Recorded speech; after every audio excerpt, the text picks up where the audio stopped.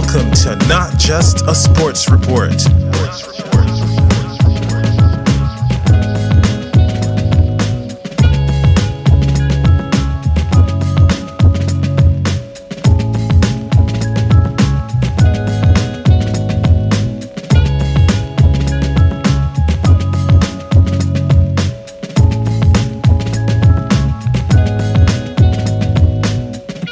Howdy partner, and welcome to Not Just a Sports Report.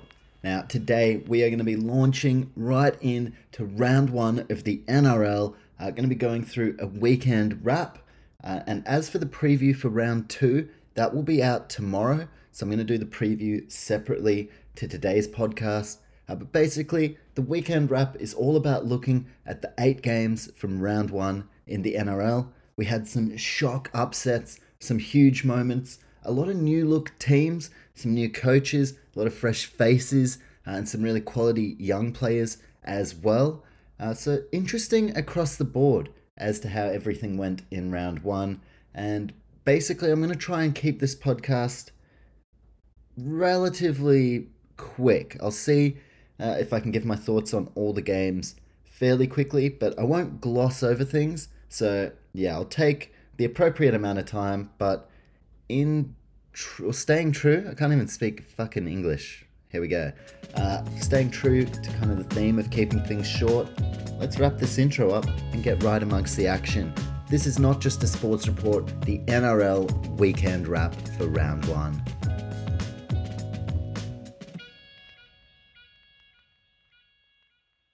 Alright, let's get stuck into all 8 games from this past weekend. And what better place to start than the season opener from CommBank Stadium. Ugh, that's a crap stadium name. That's still on the cards as well at some point. I would love to do a podcast or some Instagram content around the worst stadium names. CommBank's up there. CommBank's like, I don't know. From Bank West as well. What's the fascination with banks? But anyway, I digress. 16-12 to the Melbourne Storm. First game of the season, extending to Golden Point. So an absolute nail-biting contest. Interesting to watch the game as well, given that both these sides, a very different look from what we've come to expect from both of them. For the Eels, missing tons of talent from the grand final last year. Obviously no Isaiah Papali'i, no Reid Marnie, no Sean Lane in the contest as well. Ryan Matterson, geez, fucking couldn't Parramatta have done with him in that game. We'll have to see whether that comes back to bite them in the arse at the end of the season. But this one, going to Golden Point, Storm getting the win. I tipped the Storm, but Eels have been a massive danger side for them as of late. Really close contest. Few of the noteworthy things we saw. Obviously, Harry Grant scoring the match-winning try. So he looks like he's going to be in just as good form as we've seen him over the last couple of years. And another note, of course, the Melbourne Storm keeping this remarkable streak going. I believe it's 22 years straight that they've won in their round one matchup. They were able to keep that going here. Really good effort for the Storm. But for them, one thing that is going to be a bit of a concern. No Cameron Munster for the next couple of weeks. Suffered an injury during this game, as has Xavier Coates. So they're both going to be out. Interesting, given that the Storm already kind of scrambling to fill positions. Now we've seen the Bromwich brothers leave, Felice Kafusi. No Brandon Smith, although another note from this game, looks like Bronson Garlick could be a fantastic like-for-like replacement for Smith. Can play in the back row, can play dummy half, and will cost significantly less. I'd say he'd be on minimum wage. So I expect to see a lot more of Bronson Garlick this year.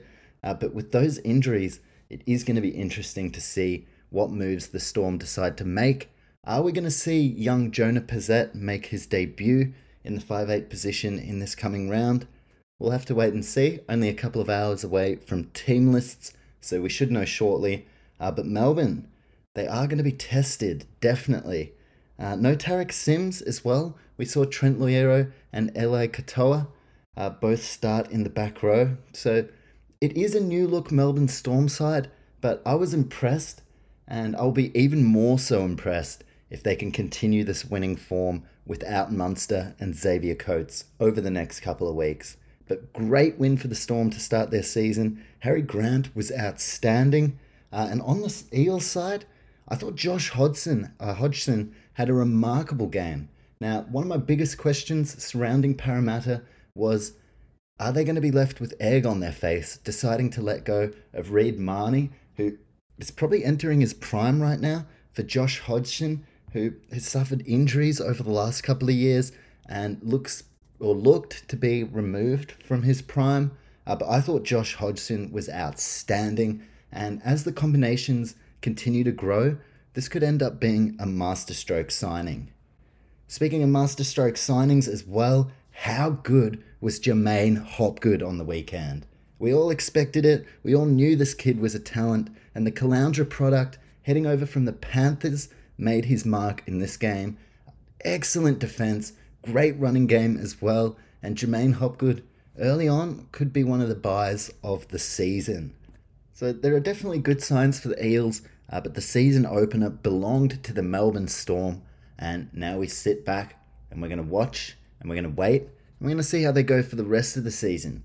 Because Melbourne Storm, it's definitely an interesting narrative this year. Of course, it could be Craig Bellamy's final season as coach, which definitely adds to the motivation.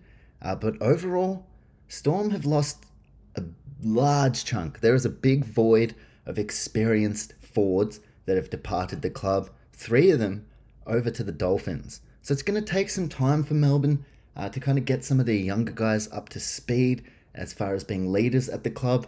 But of course, they have got Joel Selwood there. They've got guys like Christian Welch, Cameron Munster.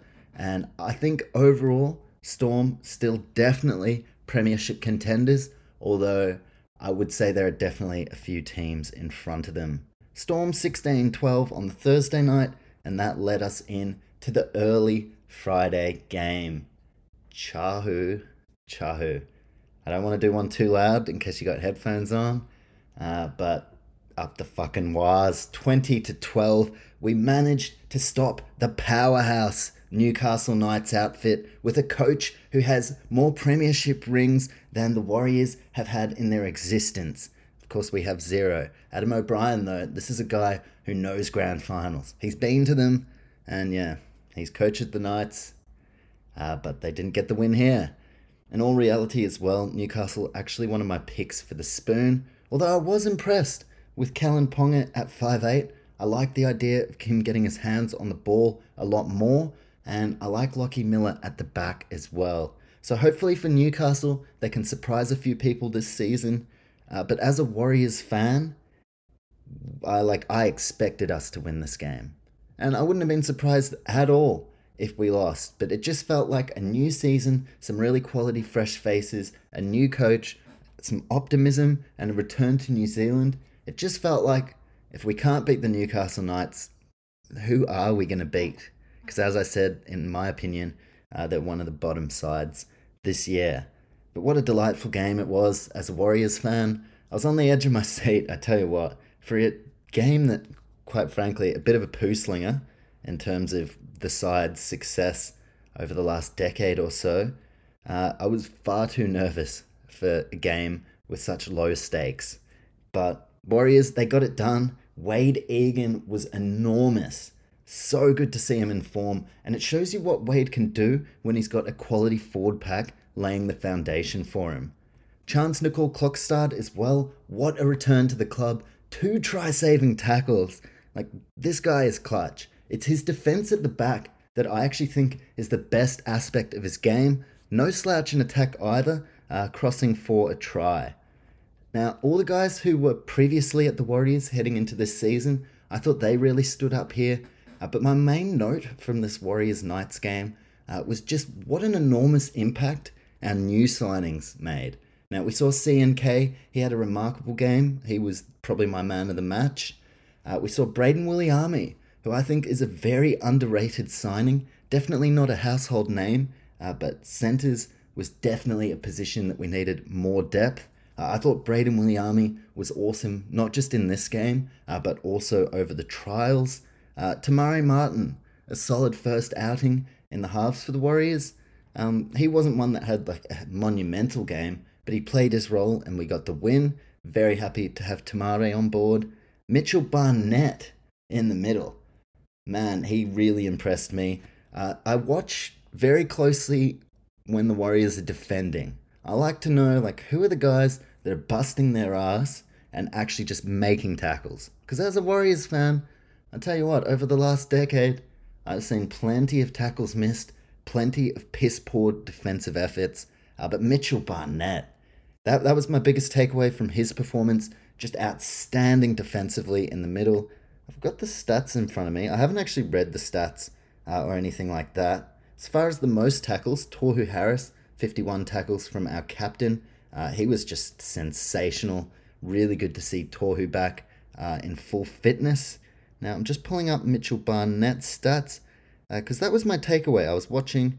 So he actually only had 87% tackle efficiency, but he made 36 tackles. So yeah, Barnett, it just felt like he was involved in everything defensively, and I'm really happy with that signing. Jackson Ford, gee whiz, there's a crafty signing right there. Unwanted by the Dragons, and barely a first grader. Now he looks every bit an NRL player, starting in the back row for the Warriors. Really like that signing. Jackson Ford, he's impressed me a lot over the last couple of weeks. Murata Niukore, I thought he had a standout game as well. Good to see him return to his junior club. And Dylan Walker. This could be the best signing of the lot. What a difference he makes coming off the bench in that number 14 jersey. Middle forward with great ball playing, can fill in the halves. We saw him fill in at dummy half last weekend. Can play in the centres. In fact, he's a premiership winning centre. So that versatility is massive. To have that on the bench, and if everyone's fit, then Dylan Walker playing in the middle, his usual role, like that is very dangerous. So Dylan Walker, I am stoked with that signing, and thank you to all 17 Warriors players that took the field. You made me smile. You made me very, very happy. Now I'm going into the season with low expectations. I'm not expecting to make the top 8, but I am feeling good. I like the signings. I like the guys that were already there. Andrew Webster and his appointment at coach, I have loved it. The more I see of Andrew Webster, the more confident I feel that this should be the guy to take the Warriors forward in the long term, and that we should give him enough time to build this squad into a premiership force. So very, very happy with what I saw. Yes, I have low expectations for the season, but we started off with a win. And Warriors fans will know, even just to win in round 1 is a bit of a rarity. The amount of times, you get hyped for preseason. It's our year. There's a lot to like about the Warriors. You come out, they lose in round 1. They go through the motions of winning a few games early in the year. Origin comes around, we go all right. Back into the year, we totally shit the bed. That has been the theme for quite some time now. So just to win in round 1 meant the world to me. And there was a comment from Andrew Webster which really stood out to me, that this is a team. Yes, this is a team that has been unsuccessful and a bit of a laughing stock, especially in New Zealand. Kiwis literally are supporting other teams. Like they're supporting Australian teams because it's just not a cool thing to go for the Warriors. But Andrew Webster made a comment where he said, this is a side full of winners. These are competitive blokes who want to win. And he made that comparison in regards to when Andrew Webster was last here as an assistant coach. Now, he wasn't calling the players that he coached last time losers, but that's what we were doing. We were losing a fuck ton. And the comment of this is a team of winners was something I was thinking about when this game was right in the balance. I was thinking, all right, if you guys are a team of winners, fucking win then. And they did. So I do feel good overall. Really happy as a Warriors fan. Am I buying grand final tickets? Not quite yet, but I'm stoked and excited to see how we go against the Roosters side. Not the best timing though to come up against the Roosters, but up the fucking wires. And for Knights fans, hopefully your boys can lift over the next couple of weeks. We are still early in the season and anything can happen. Then Friday night, gee whiz, this This was huge. Up until the Sunday, this was the upset of the round. The Brisbane Broncos 13-12 over the Panthers. Now, Penrith, back-to-back losses if you include the World Club Challenge. A lot of the talk about the losses of RP Coruscant and Viliami Kikau. I thought both were pretty apparent during this game. More so Kikau at that left edge of the Panthers looked significantly weaker. Luai couldn't quite get his combinations going, couldn't get into the flow of the game. Luke Garner didn't do anything of note. Jamin Salmon came on, didn't do anything of note other than fucking arguing with Luai after the game. I see like Paul Kent and Buzz Rothfield arguing about that. Like, come on, seriously. Like, now we're fucking picking apart two blokes after a game, like kind of getting stuck into each other. No punches thrown, no pushes, barely even aggressive, just competitive nature coming out to the four. I can't speak English, fucking hell. But yeah, I thought that left edge, the Panthers, some new faces, Sania Taruva on the wing as well. So that left edge needs some work. Is it panic stations for the Panthers? Absolutely not, but there is a bit of a cause for concern there. And I thought my biggest note from the Panthers was Sonny Luke. What a huge difference he made. I think he needs to be playing more minutes. Came on pretty much at the back end of the game. I think Mitch Kenny should be starting. I'm a huge fan of Mitch Kenny as well. But I'd like to see them do a bit closer to what they were doing with Arby and Kenny last year, where Kenny just takes that first half an hour of the game and really takes the brunt out of the physicality, and then we see Sonny Luke come on. Because when Luke came on, his creativity was so evident, and that was what got the Panthers back into the game. Not just in this one, but also in the World Club Challenge up against St. Helens. So Sonny Luke, I would love to see him play a few more minutes, given that their attacking flair goes up so many levels. It's similar to RP Coruscant. It's got a bit more of that X factor to it, and that is when the Panthers were scoring points. In fact, it was Sonny Luke who actually crossed for the try in the 76th minute to get them back in the game. So that's my biggest note for the Panthers. Will be very interesting seeing how they go this weekend against the Rabbitohs, and back-to-back losses.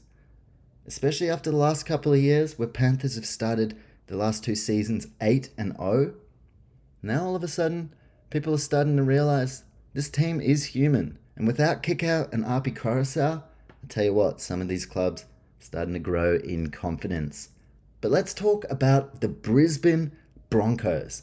A coach who'd been criticised by his own players. A club that is constantly in the media, and any sign of failure, and they're going to be feeling it. That's going to be all through the papers. The Broncos, one of the biggest clubs in the NRL, and what a way to start the season. My God. Herbie Farnworth scores a double. He was sensational. Obviously, he's announced he's off to the Dolphins next year. Ezra Mam. I want to give a shout out to Ezra Mam as well. Had some amazing moments in attack, but it was his defense that was the massive standout for me. Because going into this season and remembering how they fell apart at the back end of last year, my biggest concern around the Broncos was Ezra Mam. So good in attack, but his defense, quite frankly, and this is coming from a bloke who's not a great defender himself, but his defense wasn't up to scratch. So that was definitely something I was keeping an eye on going into this season, and very positive signs, because Ezra Mam was terrific defensively. He held his own against the back-to-back premiers. It's not like he did this against the Knights or the Tigers, respectfully, but he did this up against the best team in the competition. So Ezra Mam, massive shout out for him, and he did speak about how he's been working on his defense, and that caught my attention, because I'm like, all right, well, that was probably my biggest concern about the Broncos being able to get into the 8 this year, and he's clearly fixing that up. So Ezra Mam, really happy with what I saw there. Adam Reynolds as well, what a terrific performance as the captain and of course the halfback, leading the team around. Payne Haas, he was incredible, just the motor on the bloke to play in the middle for as long as he does. It's just something else. So Payne Haas, I thought he was one of the biggest contributors, and Patrick Carrigan. I'll talk a bit about Patrick Carrigan a bit later once I get to the performance highlights of the weekend. But Patrick Carrigan, just outstanding. Defensively, just uncompromising. In attack, not only does he just run the ball so fucking hard, but he's also the voice. He's the communicator that's linking the boys on the field. He's like a halfback in a forward's body. The amount of chat, we saw it last year when Fox Sports mic'd him up. Like, Patrick Carrigan's chat is huge. He is a major leader in the Broncos system, and I think they missed him a lot last year. I don't believe it's a coincidence that they completely fell apart at the end of last year when Patrick Carrigan wasn't on the field. So to see them all stand up like this, to be galvanised and come out and beat Penrith in Penrith, huge statement from the Broncos to start the season. We still have 26 rounds to go, but I tell you what, Kevin Walters might not be such a bad coach at all. Tell you now. And that is a huge confidence builder for the Broncos as well. Now they know they can beat the Panthers. I mean, that's the top of the crop. If you know that you can beat the Panthers, what's stopping you from beating every other team in the competition? So if you're a Brisbane Broncos fan, gee whiz, it's an exciting time. I'd be pumped about that. And now they look forward to the 4X Queensland Derby up against the Cowboys this weekend. That should be another phenomenal game. And I tell you what, if Broncos start their season with wins over the Panthers and then the Cowboys, another competition heavyweight and one of the favourites this year, then I tell you what, we're all going to start to talk about the Brisbane Broncos and their prospects this season. I tell you what, former player Denon Kemp shoveling down some liver, that's another thing that just seems too good to be a coincidence. I think the Kemp curse has officially been lifted, and the Broncos, sky's the limit. Very, very exciting times for Brisbane. Then on the Saturday, I'll be real, I was at work for this one, so I missed the Seagulls beating the Bulldogs 31-6. I knew a couple of people that watched the game, so I reached out to them. They said it was comprehensive. Like, at no point did it really seem like the Bulldogs were a chance outside of the first 20 minutes. Daly Cherry Evans crossing for a hat-trick. Tell you why that made me smile. Because this year, once again, not just a sports report, running the 500 Cup NRL Supercoach Draft Competition. So last year, we ran it for the first time. Of course, the winner earns $500. So a bit of fun. This year, we're running it again, $500 on the line. And Daly Cherry Evans, he's my captain. So on the Supercoach draft front, fucking stoked to see him cross for 3 tries. And Anthony Seibold and the Manly Seagulls, I tell you what, they're making some noise. They're making some waves. And if they can keep Tom Trbojevic on the park, they're looking pretty bloody good. Are they premiership contenders? It's too early to tell. But the fact that we're even thinking that they could be in that conversation is a really positive sign for the Seagulls, who had an awful back end of last year, and even more positive for Anthony Seibold, who I can't recall in my time watching rugby league a coach who just had like so much chaos. It was fucked up. Like, when he came out of that Broncos job, I was like, how the fuck is this guy ever going to get another head coaching opportunity? Like, it just seemed like his career was literally dead in the water. Here he is now, leading the Manly Seagulls, and a phenomenal way to start the season. They finished round 1 on top of the ladder. So Anthony Seibold and the Seagulls, I tell you what, I wouldn't want to be coming up against them. They're definitely not the strongest team in the competition, but right now I think a lot of teams looking over their shoulders for the surging Manly Seagulls. Ruben Garrick, wasn't he tremendous as well? He looks in for another massive season. And yeah, a lot to like for Seagulls fans. As I said, I didn't watch this game, so I don't have too many comments as far as how the Bulldogs went and things like that. But I'm excited to tune in to both sides' games this weekend. I've got the weekend off work, so I'll be watching all the games. This was the only one I missed. But yeah, Seagulls 31-6 over the Dogs. Then Cowboys Raiders. Anyone who's listened to the podcast before, you know that Raiders are my second team. You'd also know why. I can't explain it every fucking podcast. So, Townsville. Cowboys 19, Raiders 18. Cowboys leading 18-0. And then Raiders working their way back into the game. And it was just too little too late. right before the end of the game, Chad Townsend nails a field goal. Cowboys win. I think everyone expected them to. I bet on the Cowboys, even though I go for the Raiders. So it was weird towards the end of the game because, I'm like, come on, Cowboys, come on, Cowboys. But then I'm also like, come on, Raiders, come on. Like, you're so close to getting the win. So that was a very interesting game. Reuben Cotter, he was a standout for me. So quality in the middle. The amount of work he gets through, it's just unbelievable. So Reuben Cotter, he was my standout in that game. And for Canberra, this is what happens when you give up an 18-0 lead.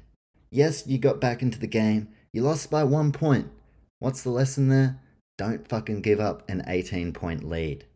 As far as how Canberra are going to go this year, I'm still quietly confident that they are in for a big season, but they will want to get their season going next weekend, or this weekend now, up against the Dolphins. I tell you what, after the weekend, now all of a sudden, Dolphins considered much more of a chance than the Raiders. So Cowboys getting it done, Scott Drinkwater scoring a double in that game as well. It's probably going to get some Dally M points for that. A lot of people talking about how Drinkwater could be a smoky for this year's Dally M. I ended up picking Nico Hines to go back to back. Obviously, he hasn't taken the field yet, but I still just quietly, I like Nico Hines. And yeah, as far as like speculation on who's going to win the Dally M, I'm not a very speculative person. I'm like, you know what? I'll fucking think about it when it's Dally M's time. It's round 1. So yeah, not too much thought being paid to who he's going to actually go on and win the Dally M, but Scott Drinkwater definitely would have earned some points for his double in that game. Then Saturday night, a marquee clash. Sharks missing their main man and Nico Hines going down against one of the main competition favourites, the South Sydney Rabbitohs. Is 2023 the year that they finally get back in the grand final and get the job done? Well, if you believe in omens or if you're a fan of Chinese culture, let's not forget 2023 is year of the rabbit. So a few things falling into place that would suggest this could very well be the year, and their performance, it was very impressive. Campbell Graham scoring a double, but I tell you what, there was only one man of the match here for me, and that was Lachlan Ilias. This time last year, he was just getting ready to get a first or second taste. He'd played one game, so it was essentially his first taste of NRL football. And around these early stages last year, all the talk, South Sydney, shouldn't have let Adam Reynolds go. Like, that was the main narrative. Now, coming into this year, Lachlan Ilias, who is definitely a star of the future, he had a career best game. Now, not just in attack, but I thought it was actually his defense that helped South Sydney go on to win this game. And if Lachlan Ilias continues to perform that way, there is no reason why South Sydney can't win the premiership this year. They got the job done, even with Tevita Tatola and Jai Arrow having to leave the field. And yeah, South Sydney, especially given the way that Penrith and the Roosters started their season, South Sydney's stocks continue to rise. Year of the Rabbit could be a very, very real thing. Huge win over the Sharks. Sharks, though, they are another team that I have right up there as premiership contenders this year, and I think they'll be a lot better once Nico Hines returns to the side. 27-18 in the Rabbitohs' favour, and then we hit up the final 2 games of the round, starting the Dolphins. 28-18 over the Roosters. Now, we've seen the Roosters lose in round 1 before. It didn't shock me a great deal. Last year, they fucking lost to the Knights in round 1. I remember because this has been the first year in a while where I've actually been present for round 1. There's usually a festival that kind of happens at the same time, which is really fucking annoying because then I'll be at the festival and I'm like, oh, are the Warriors winning? Last year they didn't, but yeah, usually round 1 I'll come out from the 4-day festival dusty as all fucking hell. I'll watch the Warriors game, but catch up on results. And I remember the first thing coming out of the festival last year, just a complete shell of myself. Shouldn't have even been allowed out in public. I turn the phone on. I see Newcastle have beaten the Roosters. I was like, holy shit. A couple of years before that, Tigers beat the Roosters in round one. 2020, Panthers beat the Roosters in round one. So, am I reading into this loss too much? No, definitely not. I still think Roosters are premiership contenders for this year. But what about the Dolphins? They have captured the attention and the hearts of the rugby league masses. Fins up, starting to take off.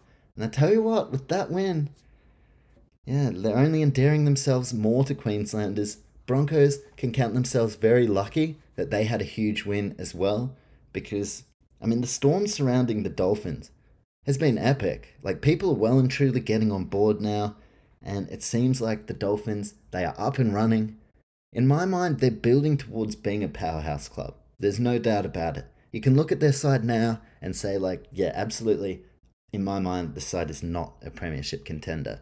But with the young core players they've got and the experienced heads that they have there to really set the standards of what the Dolphins are going to be about for years to come, it's really, really exciting. Very exciting. If I had a fin, it would be up. But I don't.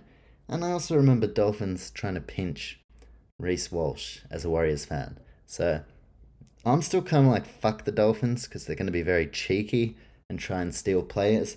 But what a huge win. What a remarkable win. The GOAT Mark Nichols crossing for a try. Jermaine Azarko scoring a double. Hamiso Tabuai-Fidow, his best performance as a fullback, no doubt. And when he was coming through the grades, a lot of the talk was that this was the Cowboys guy to wear the number one long term. Things kind of changed with Scott Drinkwater winning the position. But Hamiso Tabuai-Fidow, he is a real star of the future. I will be curious to see next year, do they go the hammer at fullback, or is Herbie Farnworth going to line up in the number one? But I tell you what, Tabuai-Fidow did himself no harm of holding on to that fullback jersey. My player of this game, or player of the match, I thought there were two that really stood out for me. Felice Kafusi. I mean, anyone who watched that game knows just how devastating Kafusi was. Defensively, he really set the standard for what the Dolphins would go on to do. Felice Kafusi was one of them. Jeremy Marshall-King, the other. I thought he was just terrific. Tremendous. Other words, sensational. Trying to think of ones I haven't already said. But Jeremy Marshall-King, that was an incredible performance. We saw him come over from the Dogs this year. He is a Kiwi international. And all of a sudden, there's a bit to like about this Dolphins roster. Now, I'm not getting too carried away. As for their prospects, I still think they're most likely going to be a bottom 5 side. But hey, they've played one game. They've won one game. You couldn't ask for a better start, especially just all the kind of the circus that has followed. I've seen people rushing down to the Dolphins store to grab themselves a new jersey.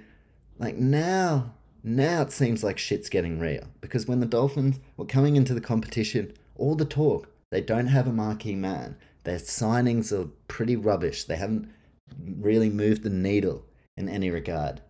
Well, how quickly people have changed their tune. Now everyone loves the Dolphins. Not everyone. I'm sure there are people who just dislike them a lot, but Dolphins, they're really starting to take off. So it's exciting. It's a huge moment. I loved watching it. And look, they've been getting the highest viewership across the NRL. And it's been the same with me. I'm watching every Dolphins game, every trials. I'm really curious. And there's something very fun about a new team. I don't know what it is. I guess it's like I had 16 toys, and then all of a sudden there's this new 17th toy to play with. How fun. I've played with the other 16 before. Time to play with the 17th. It sounds a bit weird, but yeah, I guess you know what I mean. They're like a new toy. It's fun. Cool jersey. I like the jersey. And yeah, it's the first expansion side we've seen since the Titans in 2007. So we were well and truly due. And yeah, I love it. Welcome, Dolphins. Welcome to the competition. And as a Warriors fan, I'm excited to match up against you guys. But firstly, for the Dolphins, they will be meeting the Canberra Raiders at KO Sports Stadium in a sellout. That's what I'm talking about. People really starting to get on board now in a sellout game. So big times ahead for the Dolphins. For the Roosters, an injury to Matt Lodge. I think someone else got injured as well, but my memory is fucking shite. Drew Hutchison came off the bench and started in the centres. Now, look, Trent Robinson, I reckon he might know just a smidgen more than I do when it comes to rugby league coaching, but I don't like it. Drew Hutchison is not a centre for mine. Corey Allen carried on the bench. I don't know whether they just wanted like a back on the bench. I don't know, but I didn't like it. I don't like Drew Hutchison in the centres. This guy was an Australian schoolboy's half, so like if you want to play him in the halves, go for it. I think he'd be better as a back rower than a centre, but like I said, Trent Robinson, he knows a fuck ton more than I do. So yeah, I don't want to be too critical of that, but that caught my eye. I was like, they did that last year, and now they've gone back to it. Like Drew Hutchison in the centres, it's a no from me. It's a no from me. I will say that, especially when they've got plenty of capable guys who could step in and fill that role. But of course, Joey Manu due back, so that's not something they're going to be rolling with week in, week out. But Drew Hutchison, I don't like him in the centres. As far as the Roosters' overall performance, very poor. Very poor. I just thought they came out, they looked like they thought it was going to be a pretty easy day at the office.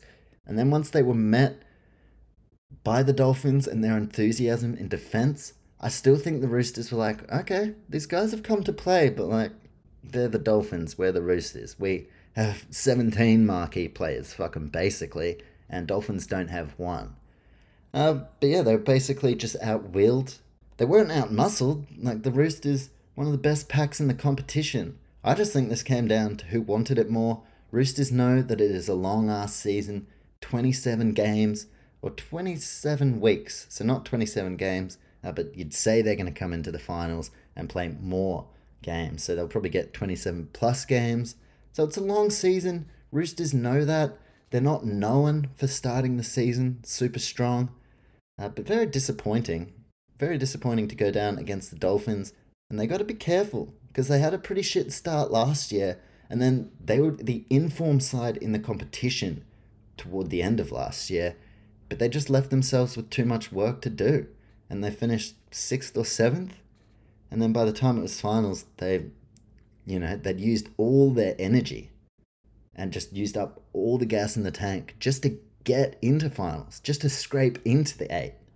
That's not the Roosters we know, so I'm expecting a much better version of them up against the Warriors this weekend, which is annoying. I would have preferred this complacent version, but hey, maybe. We'll wait and see. But yeah, Roosters, in my mind, still definitely one of the premiership threats, but that was the moment of the round. Dolphins getting it done over the Roosters. How fun. How bloody fun. I'm excited to preview the Dolphins game and the Roosters games on the podcast that's going to drop tomorrow. But now let's get into the final game of the round, and then I will finish off with my performance highlights for round 1. Now, of course, as far as the bye, Dragons had the bye. Even their fans are probably like, yeah, I can wait another week to see this all go down. So, Dragons, are they going to be a shit show? That's what I'd be putting my money on. But they could surprise us. And hopefully for Dragons fans, they can surprise us. I prefer to be optimistic, and I would be optimistic that the Dragons can surprise us. Now, I don't think they're going to be wooden spooners, but I absolutely have them as one of my bottom sides. And the vibe around the club. Like, only 3 guys going to the awards night last year. They're punching on at like 6 a.m., which that was more whatever. I think that was blown way out of proportion.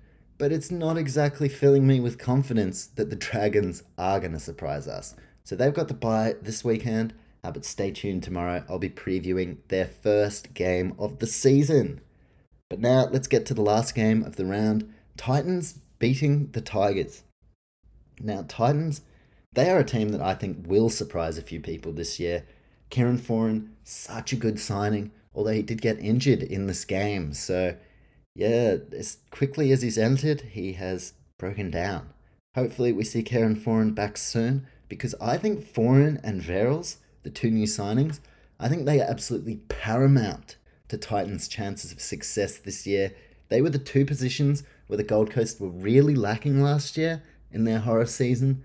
And yeah, they look so much stronger, especially on that left side with Kieran Foran, Philip Sammy, the beneficiary of those combinations, crossing for a double. And I'll be interested to see, do they go with Brimson into the halves for round 2 and Jaden Campbell to fullback, Chris Randall onto the bench? That's the way it seems likely to go. But Brimson nailing the fullback role, that's seemingly his best position. So I wonder if they move him back to 5'8", will the Gold Coast suffer? We'll have to wait and see, but they couldn't have asked for a better start. As for the Tigers, I tell you what, looking at the draw, I actually had the Tigers winning their first 2 games of the season. I was like, well, if they win the first 2, then excitement builds, confidence grows. They've got Coruscant, they've got Papali'i, they've still got John Bateman to come in. I was very excited about the Tigers. I whacked some money on, I thought they were going to get the job done. I tell you what, it reminded me of the same old fucking Tigers that we've seen for the last decade. A little bit better than last year's version, but they have signed some quality players. And for the guys that have come in and the side that they named, very strong side. I thought they were very average. Very, very average. Just resembled the same failure and same failing outfit that we've seen over the last number of years. Now, I went into this season, I want to be positive about the Tigers. I've had enough of talking about the shit show that has become the West Tigers. Last year I felt like they were going to bottom out. I still feel like that's the case. But for all the excitement that was starting to build around Wests, it's starting to dissipate.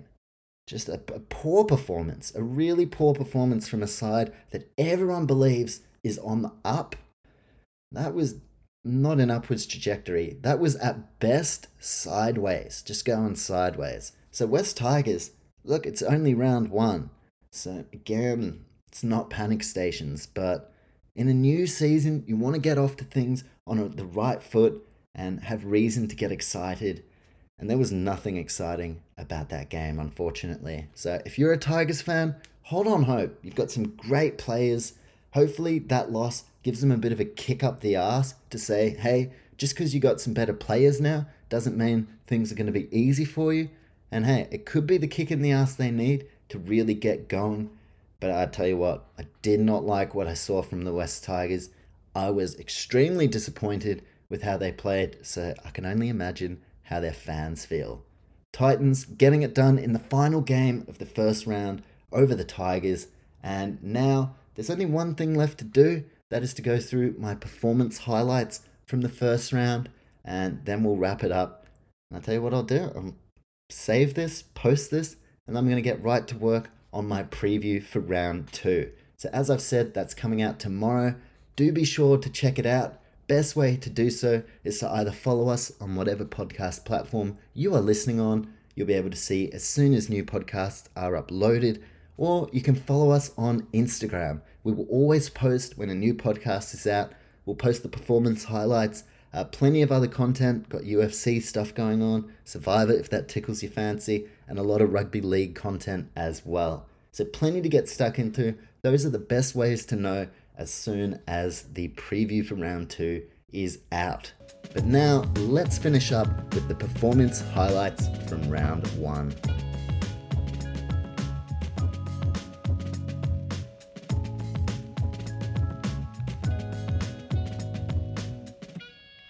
Alright, we're making some pretty good time here. I mean, only 43 minutes more than my average bedroom performance, so nice and short so far. Let's finish strong with the performance highlights, and you'll be able to find those over on our Instagram as well, at Not Just a Sports Report. Every weekend, going to do performance highlights for the NRL, and been doing them for the UFC for a while as well, if that's what you are into. So now, let's have a squiz, shall we? At the performance highlights, I'll make this as quick as possible. My player of the round, Daly Cherry Evans. Hat-trick. I mean, what do you want from your halfback? You want him to organise, lead the side around the park, and the result ultimately falls on the shoulders of the number 7. Couldn't have asked for much more from Ches. Nearly forgot his name. I didn't forget his name. Nearly just came out with some fucking non-existent player. But Daly Cherry Evans, he was my player of the round. Not just the hat trick, but just his overall composure and control of the game. It's got Manly Seagulls off to a very hot start. So DCE player of the round, team of the round. Now this is a first. Wasn't doing this last year, but here is my best 13 from the weekend. At fullback, Scott Drinkwater. There are a few other guys could have potentially been fullback of the weekend, but 2 tries for Scott Drinkwater ended up proving pretty crucial at the end there, with the Cows only getting it done by 1 point. So Scott Drinkwater, he is at fullback. My wingers in the team of the week, Jermaine Azarko and Ruben Garrick. Garrick had a fire game out on the wing for the Seagulls, and Jermaine Azarko scoring a double against the Roosters to help get the Dolphins off to a hot start. In the centres, 2 players who scored doubles on the weekend, Campbell Graham and Herbie Farnworth, 2 international stars now, heading into 2023, and they've picked up where they left off at the end of last season. In the halves, in number 6, 5'8", Ezra Mam, I spoke about how quality his defence was against the Panthers, and look, in my team of the round, and also some of my other performance highlights, I like to go on strength of opposition. So yeah, there were some 5'8s who had some cracking games on the weekend, but nobody impressed me more than Ezra Mam, most notably his defence. In the 7, player of the round, Daly Cherry Evans. Up front, I had Ruben Cotter and Payne Haas. Junior Paulo, very unlucky to miss out. I thought Christian Welch had a great round as well, but Ruben Cotter, just the engine that keeps on going. And same with Payne Haas. Both of them really just laying that physical tone for the game to help get their sides the win. Payne Haas I found really impressive as well, again given the strength of opposition. My dummy half of the round, I've gone with Jeremy Marshall-King. Harry Grant a little bit unlucky to miss out, as was Lachlan Ilias, who was unlucky to miss out on the halves, but Cherry Evans player of the round. But I've gone Jeremy Marshall-King. I just thought his control at dummy half was excellent, and again, strength of opposition. What he was able to do against a pretty much full-strength Roosters outfit, very impressive and a great start for JMK. In the back row, I had David Fifita, although I could make an argument, definitely, that Connolly Lemuelu or Kenny Bromwich, they had starring games, but I've gone David Fifita. I just thought he's starting to look back to his best for the Gold Coast. He was a major player for them on the weekend, and he's just announced as well, going to be sticking around for a further 2 years. So I've gone David Fifita and my other back rower for the team of the round, Felice Kafusi. I think we all know why. A complete enforcer up against the Roosters. He was the man of the match. Got a little medal as well, considering I believe it was the Arthur Beetson Cup or something to that effect, given that Arthur Beetson, I mean, this guy, such a huge part of the Roosters' history, and also the Dolphins, Redcliffe Dolphins, most notably. So Felice Kafusi, he was an absolute standout of the round. And in the number 13 jersey, another guy unlucky to miss out was Jermaine Hopgood. But again, strength of opposition. I've gone Patrick Carrigan. Now, Storm, a very strong opposition for Hopgood, but just the way it went down against the Panthers, everything about the Broncos and how they finished the end of last year, all the talk around Kevin Walters, I was just so hugely impressed with Patrick Carrigan. I think he got through something like 50 tackles and just did not stop working, plenty of runs with the ball, and Patrick Carrigan, he's my lock forward of the round. So, team of round 1, Drinkwater, Jermaine Azarko, Campbell Graham, Herbie Farnworth, Ruben Garrick, Ezra Mam, Daly Cherry Evans, that's my backline, and my forwards of the round, Ruben Cotter, Jeremy Marshall-King, Payne Haas, David Fifita, Felice Kafusi, and Patrick Carrigan. Huge start to the competition for them, and we'll have to see how they go in round 2. Now, back to the performance highlights. Biggest talking point coming out of the weekend, Dolphins win, most definitely. Now, before that, I had are Penrith in danger? ? That definitely a bit of a talking point, but I don't think they're in danger. I think it's just going to take some time for them to work out these new combinations. So, biggest talking point from the round, most definitely the Dolphins' historic first game and first win at Suncorp Stadium. Now, rising star of the round, If you listened to the podcast last year, you will remember the Rising Star. Every weekend, we nominate one young player, either in their debuting season or like pretty much debuting, if they've only played a handful of games heading into this year. Now, to give you some context, last year's Rising Star of 2022, as voted on by our followers on Instagram, Jeremiah Nanai. So the Rising Star Award, it's just to highlight the great young player, pretty much like the Rookie of the Year award. Last year we had Joseph Swali'i. He was one of the nominations. I'm trying to rack my brain. I believe Taylor May and Isaac Tongo were the other guys, and Selwyn Cobbo unlucky to miss out from that top four. But last year we had a really strong top four that you could vote on, and this year it's gonna be the same. At the end of the season, we're gonna have we'll have 27 because there's 27 rounds. So 27 young players will be nominated. That will be broken down into a final four from the four who've been most impressive over the entirety of the season, and then you'll be able to vote who will join Jeremiah Nanai in the Not Just a Sports Report Rising Star ranks. Well, we have our first nomination for round one, Isaiah Katoa from the Dolphins. On debut, replacing Anthony Milford, who just didn't seem like he was up to scratch. They get the win. Yes, we know this kid has a very bright future. I don't think anybody is disputing that. But for him to come out in round one, win that jersey, win the start, and then win the game, now not by himself, but there weren't a ton of young players who really stood out this weekend. Isaiah Katoa did though, and if you've followed the podcast before, you will be aware as well of the One to Watch series, which is posted over on our Instagram. If you want to go have a look, I named one player from every club that was one to watch, one to keep an eye on, and Isaiah Katoa, he was my one to watch from the Dolphins, living up to that tag early. First Rising Star nomination of 2023 and the first player eligible for the votes at the end of the year, Isaiah Katoa. And he is the definition of a rising star. Then we move on to tough stuff, also ran this last year, and fans were able to vote on our Instagram. Tough stuff. This is essentially to recognize the less heralded actions, the real dirty work in the middle, the shitty stuff that no one wants to do, making the tough tackles, making the hard carries. These are all things that go into the tough stuff nomination.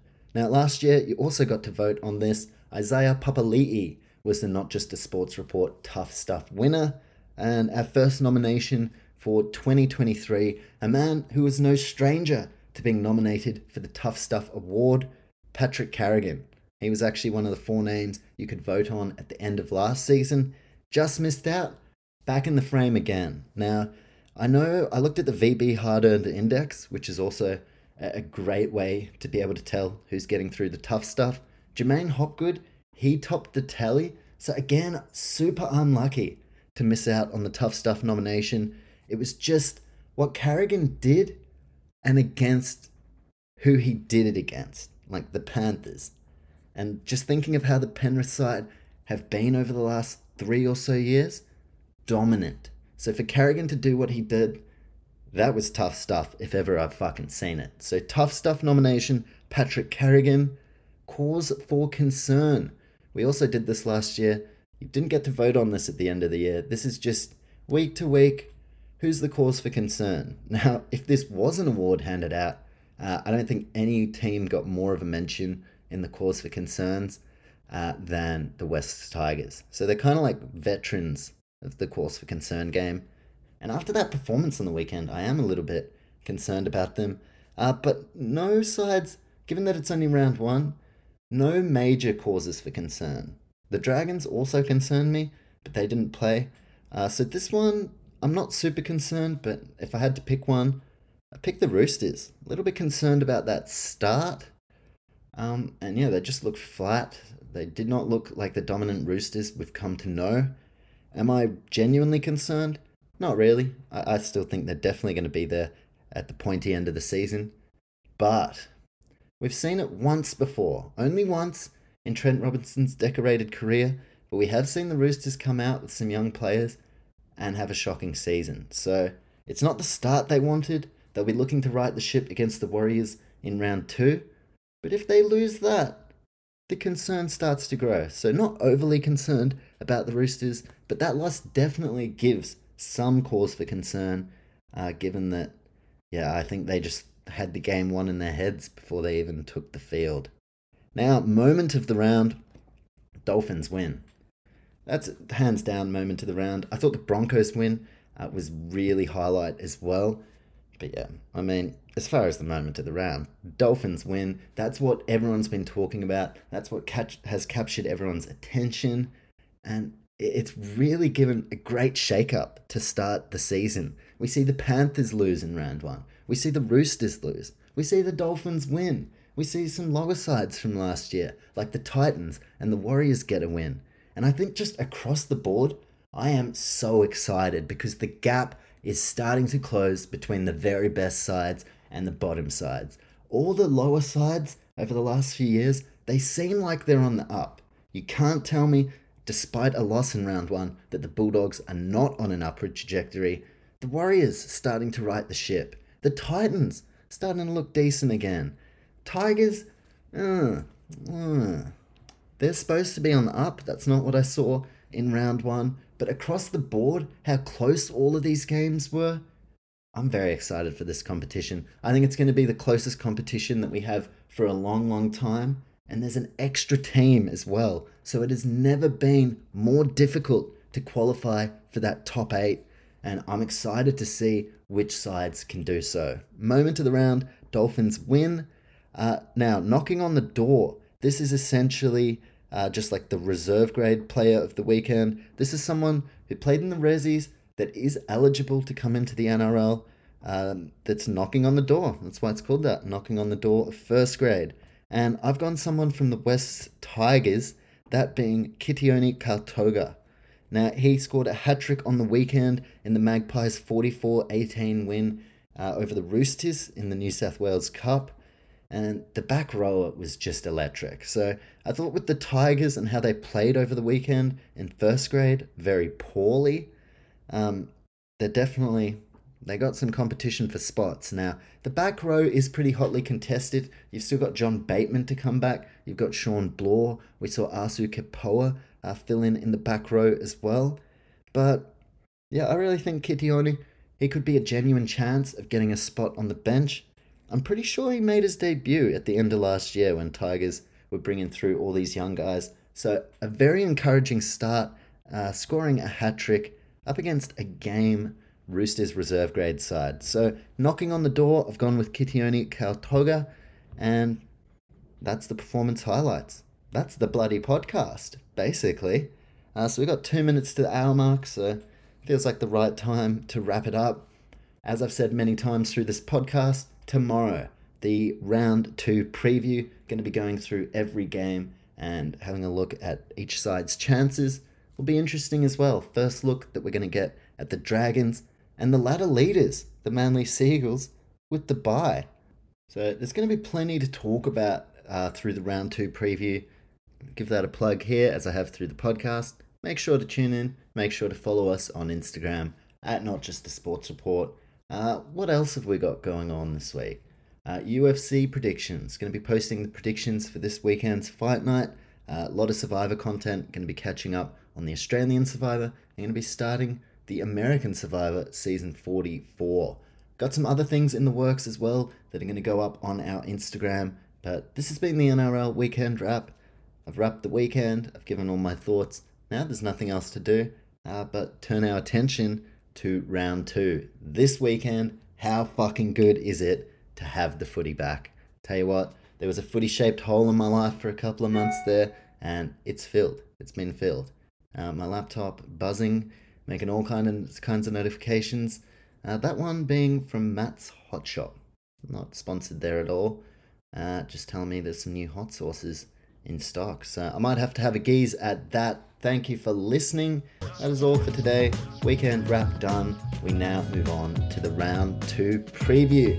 Thank you so much for listening.